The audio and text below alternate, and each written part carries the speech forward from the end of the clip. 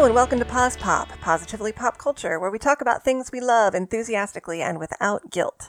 I'm KW Taylor. And I'm Carrie Gessner. We are still healthy and still recording, and we hope that our little show brings you comfort in this uncertain time.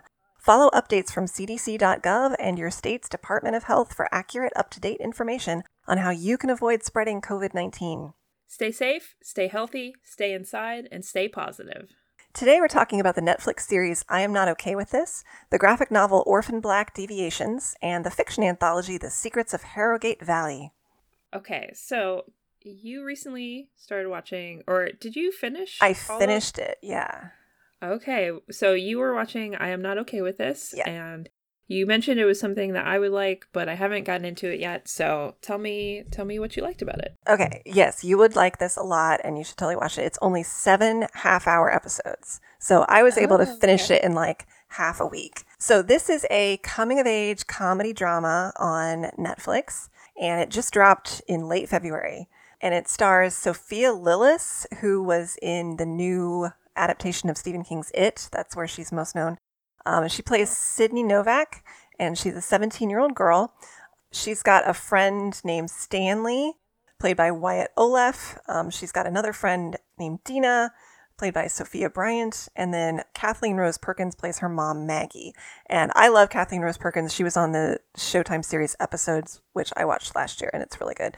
And this is a very, very different character if people are familiar with her work. But basically, this girl, Sid, this is based on a comic book of the same name by Charles Forsman, by the way, which I have not read the comic book, but I might do so. Sid is living in a suburb of Pittsburgh, which reminds me a lot of Greensburg, actually. And I think some parts of it were filmed in areas very, very similar to Greensburg, Pennsylvania. Very cool. That's awesome. When you watch this, just kind of be thinking, oh yeah, that looks totally like Greensburg. But the thing that I also kind of dug, like I think Greensburg, Pennsylvania is beautiful, but it also, like on cloudy gray days, there is a certain grunginess about it. And it was like every episode looked like that. So it just kind of harkened back to grad school. But Sid suddenly starts experiencing telekinetic powers when she gets upset. And this is coming on the heels of her father having committed suicide and her mom working like 16-hour days as a waitress to support her family. It's just Sid and her little brother. And Sid is really not taking all this very well. And she starts to manifest a lot more anger and frustration and just complicated emotions. And it seems like those trigger her telekinesis. And it's not controlled telekinesis. It is like just really, really random things happen. She's in a small grocery store one day and like just everything on the shelves falls off. And she's out in a rainstorm one night and like trees uproot themselves around her. Neat. So, but it's like she really, really has no control, and it's violent and scary, and she's really upset. And a lot of it has to do with her trying to decide who to confide in. Her guidance counselor at school gives her a journal to help deal with her father's death. And so every episode opens with Dear Diary. It is a narration voiceover. Mm-hmm. And it just kind of starts to be clear that the main entity she's telling about her powers and the problems associated with it is just the diary. But she does end up kind of cluing a couple people in on it as the series goes on. But yeah, and there are moments of comedy, but it's very, very dark. It's a lot of like coming of age as a teenager, but there is some really cool kind of superhero stuff that is very, very subtly woven in. The other thing is the first episode of the show opens with watching Sydney walking down the street, and she's wearing like a dress that looks like you might wear to a school dance, but she's covered in blood. Oh, geez. And you don't know, that's clearly a flash forward, and you do not find out what happened until the very end of the last episode, and it is a big, shocking thing. So, is it like a Carrie thing? Well, I think that's what you're meant to think, so I'll just let you think whatever. So, okay. Yeah. But I think it does have a lot in common with Carrie, which is another, classic story of a telekinetic teen with a strange family situation and a lot of pent-up anger and emotion that comes out in violent ways. So, yeah. But this is very, current, up to date. And there's also some interesting stuff about her relationship with her best friend And aside from her powers, you know, it also works as just an allegory for self-discovery as a teenage girl. So, yeah. And Sophia Lillis is just beautifully subtle and relatable, and you really root for her, and you can just feel her frustration and fear. She's just really brilliant in this role. So, and she's only herself 18 in real life, so it's like, oh wow, she's really playing her age and her experience, and it's just beautifully done. So I really like it. If you like kind of funny, edgy, weird, dark, but a very quick watch, it's excellent. And I'm trying to see if, I'm pretty sure there's going to be a second season. It's been getting excellent reviews, and it does kind of leave you on the edge of your seat at the very end. So if there is not a second season, I definitely am going to be devouring the comic book because I need to get better closure. Okay, cool. Do you know how many volumes are in the comic book series? I am not sure. Give me a minute. Well, while you're doing that, I think it's pretty cool how young adult as a genre kind of really lends itself to like sci-fi and fantasy stuff, and with powers and magic and any of those other things, because like as characters they're at an age where they're figuring out so much. So I think it's really cool how especially superhero things can dovetail really well with coming of age stories. Yeah. And I see that it was filmed a lot in Brownsville, Pennsylvania, which is not Greensburg, but very similar to Greensburg. I've been there many times, and I just want to say that it's a lovely town, but it is very much a Rust Belt town. Yeah. I'm interested in watching it to see how they filmed it, because I hope that they would, you know, put it in a good light. I think that they honestly do, but if you think of a Rust Belt town in 2020 that may have experienced sort of a recession period prior to that, through the lens of a 17-year-old girl who's undergoing extreme depression and anxiety and this weird phenomenon, it does put a patina on it. And I don't know that they ever actually name the town that she actually lives in. Sure. So I think it's a fictionalized take on that. It looks too like the comic was a 1 volume. So it's a graphic novel length collection that there's just one. I wonder if it even goes past what they did in season 1. I don't know. I think I'm going to have to read it, and we'll see. We'll see. Let us know. Yeah, I will. But it's beautiful. I really enjoyed it. I may check out the showrunner's other series, but yeah, I definitely think you would like it a lot. Cool. I really like that it's only half an hour. So honestly, after we finish this, I will probably go watch an episode and just chill for half an hour. Yeah. Cool. Enjoy. So since that's based on a graphic novel, you recently read a graphic novel that you were really into. Why don't you tell us about that? Yeah, sure. Well, it's called Orphan Black Deviations, and it's based on the Canadian sci-fi thriller TV show that ran from 2013 to 2017. Here it aired on BBC America. This particular comic book, there were a couple spin-off comic books. Yeah. This one in particular, Deviations, came out in 2018 from IDW Publishing. So I watched the show while it was on, and it's a really cool show. You've watched it, right? Yeah, I watched a lot of it. I don't think I finished the last season, but I really, really enjoyed what I did see of it. It was great. Cool. You should finish the last season. Yeah, I think I will. It wraps up in a really cool way. Cool. So Orphan Black, the TV show, is about clones. There's no way to sugarcoat that. It's an ensemble piece, but kind of the main character is Sarah Manning, who has some issues. She's been in trouble, and she's got like a 7-year-old daughter who she hasn't seen in 10 months when the show opens. And what happens is she gets off a train. She's coming to town to try to see her daughter, who she left in the care of her foster mom, Mrs. S. And at the train station, she calls Mrs. S to try to see if she can see her daughter, Kira. And she sees someone who looks exactly like her. And that woman takes off her shoes, puts down her purse, and steps in front of a train. And so Sarah's like, oh, what just happened? But she's kind of a con artist, so she takes the opportunity to go through her purse and discovers her license And yes, she looks exactly like Sarah, and her name is Beth, and she is a cop. So that is like the opening scene of the show, and it sets into motion a series of events where Sarah finds out that she is in fact a clone, and a bunch of crazy, weird, fun, exhilarating things happen. So with Deviations, they change one thing, which is that Sarah saves Beth before she can jump in front of the train, and then everything else plays out from there, but Beth is alive. Oh. So yeah, so it's pretty cool. After 5 seasons of watching the show, I know the characters pretty well. I know all the events that happen. So it was really interesting to see some of those same events taking place, but they had a little spin on them, because Beth being alive was this ripple effect that went across everything. So just from a fan point of view, it was a great read because I missed the show. So it was fun to jump back into that world.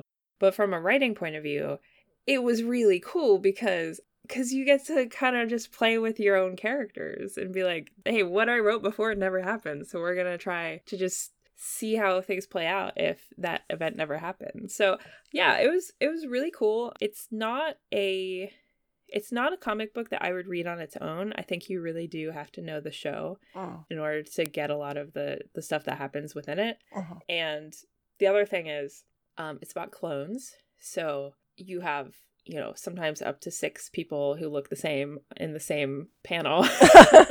And they are in different clothes and things, but sometimes they switch places and you're just like, wait, that one is Sarah, but she's pretending to be Beth. So I really do think that you need to have a grasp on the show if you're going to read this particular comic book. But yeah, I really liked it. I got that from the library, and there are some other Orphan Black comic books that it made me want to revisit.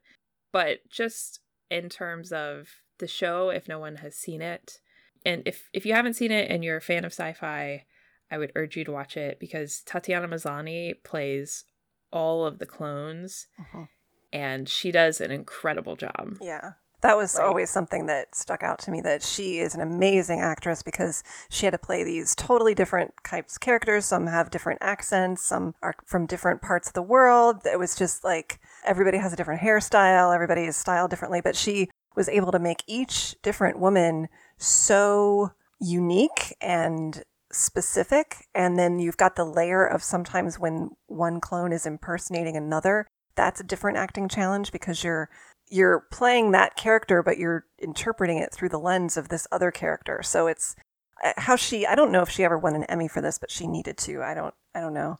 She was amazing. I feel like she didn't, but she definitely should have. I know she was nominated, and she definitely should have won, but yeah. Cool. Oh, you know what? She did win. She won in 2016. Good. Okay. So yes, good for her. Yay. But to add on to the Orphan Black thing, last August, I think, through Serial Box, they put out a 10-episode sequel to the series. With Serial Box, it's I'm not super familiar with it. I listen to it as an audiobook, but you can, when you get it from there, you can also read it just as a regular book, an ebook. But the audiobook in particular, Tatiana Maslany narrated. So that was really cool because she got to bring back all her voices, and it's a lot of fun because you can immediately tell who's talking, even if they didn't have the dialogue tags and stuff. So that was a lot of fun. Cool. Yeah, she's great, and Orphan Black is great. So if anyone's interested in sci-fi and stuff, I would recommend any of these.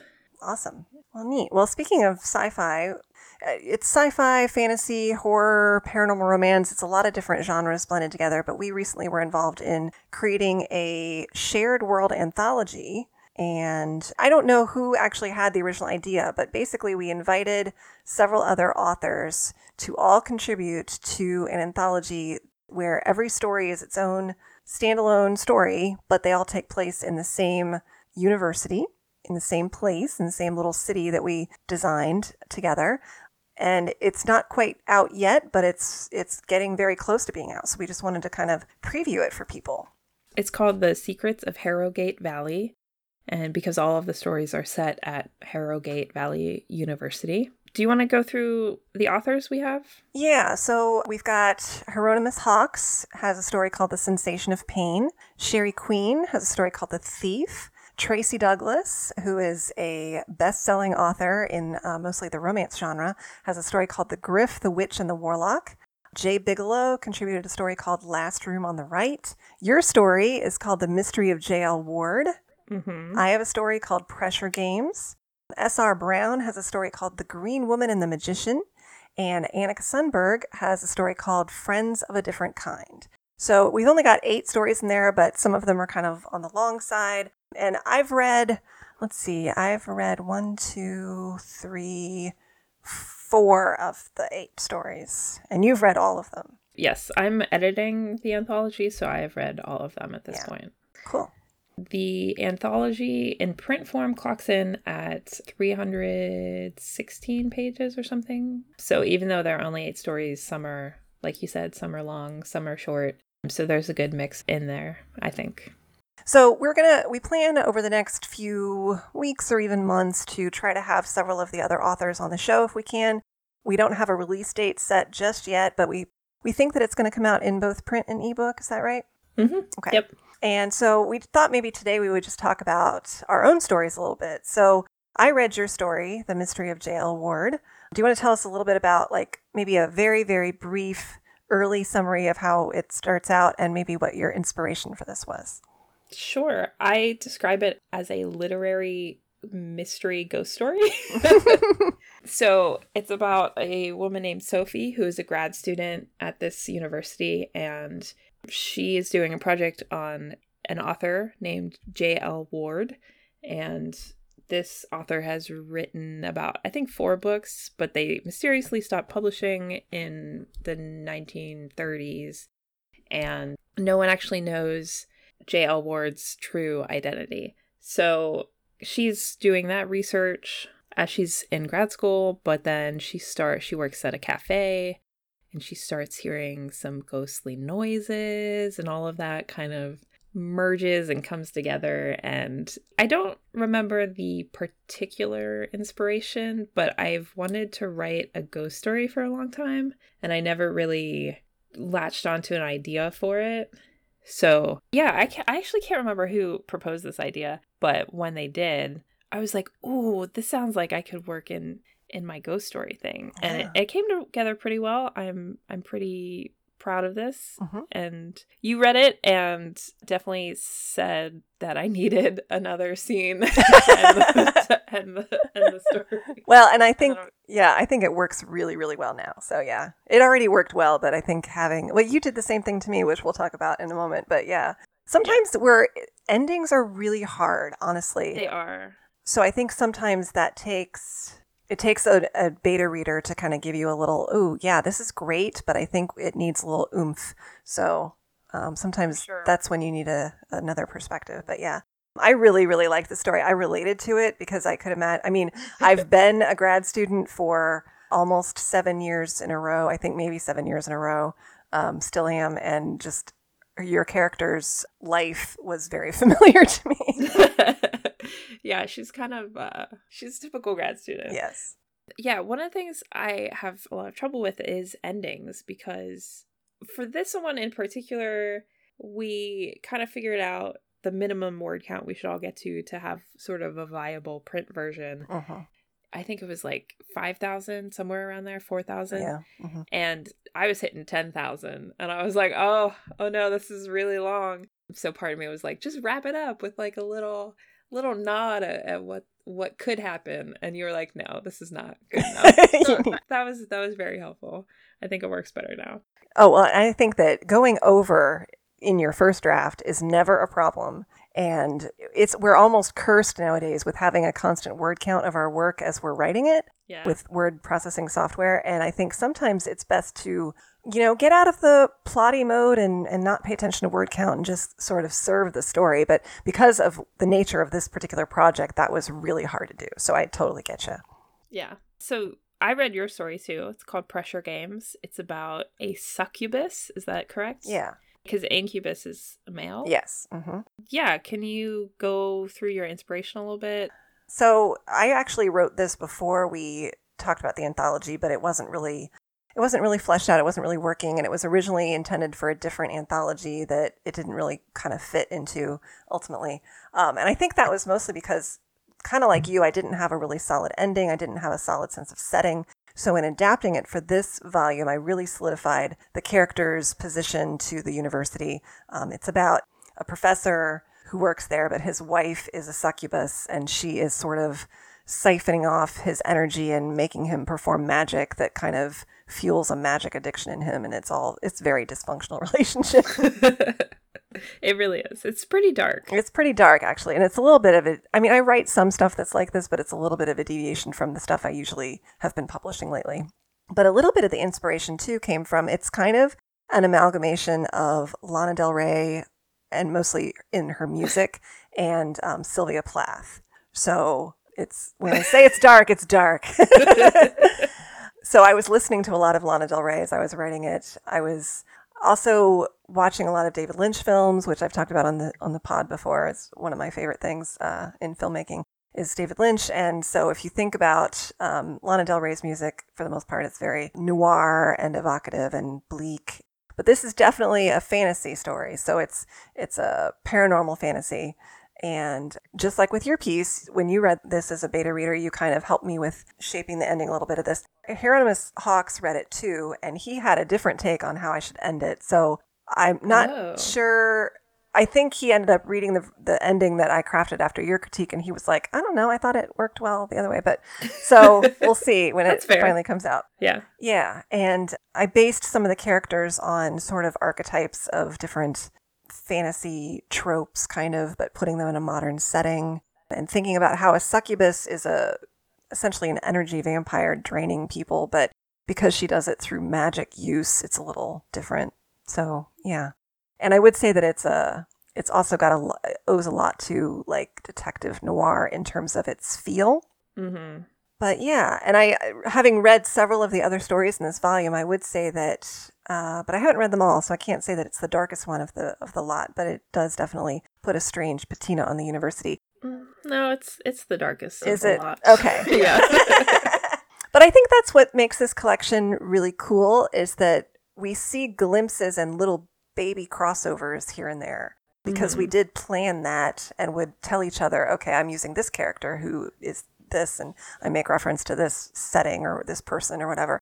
And having read Tracy Douglas's story, there was then an element from hers that I put in my story, just to have little nods to each other. And I loved that process. It was so fun to do that. It was my first time with the Shared World anthology.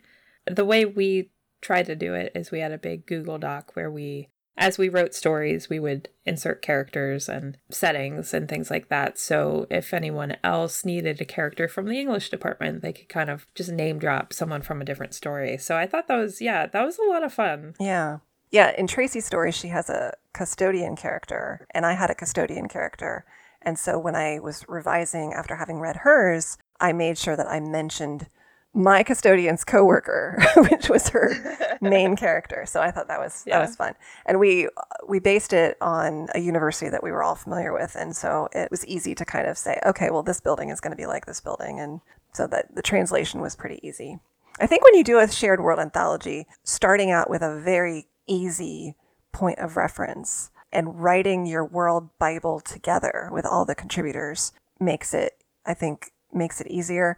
Were most of the, since again, you're the only one who's read all of the stories so far, are all of them somewhat fantasy related in some way?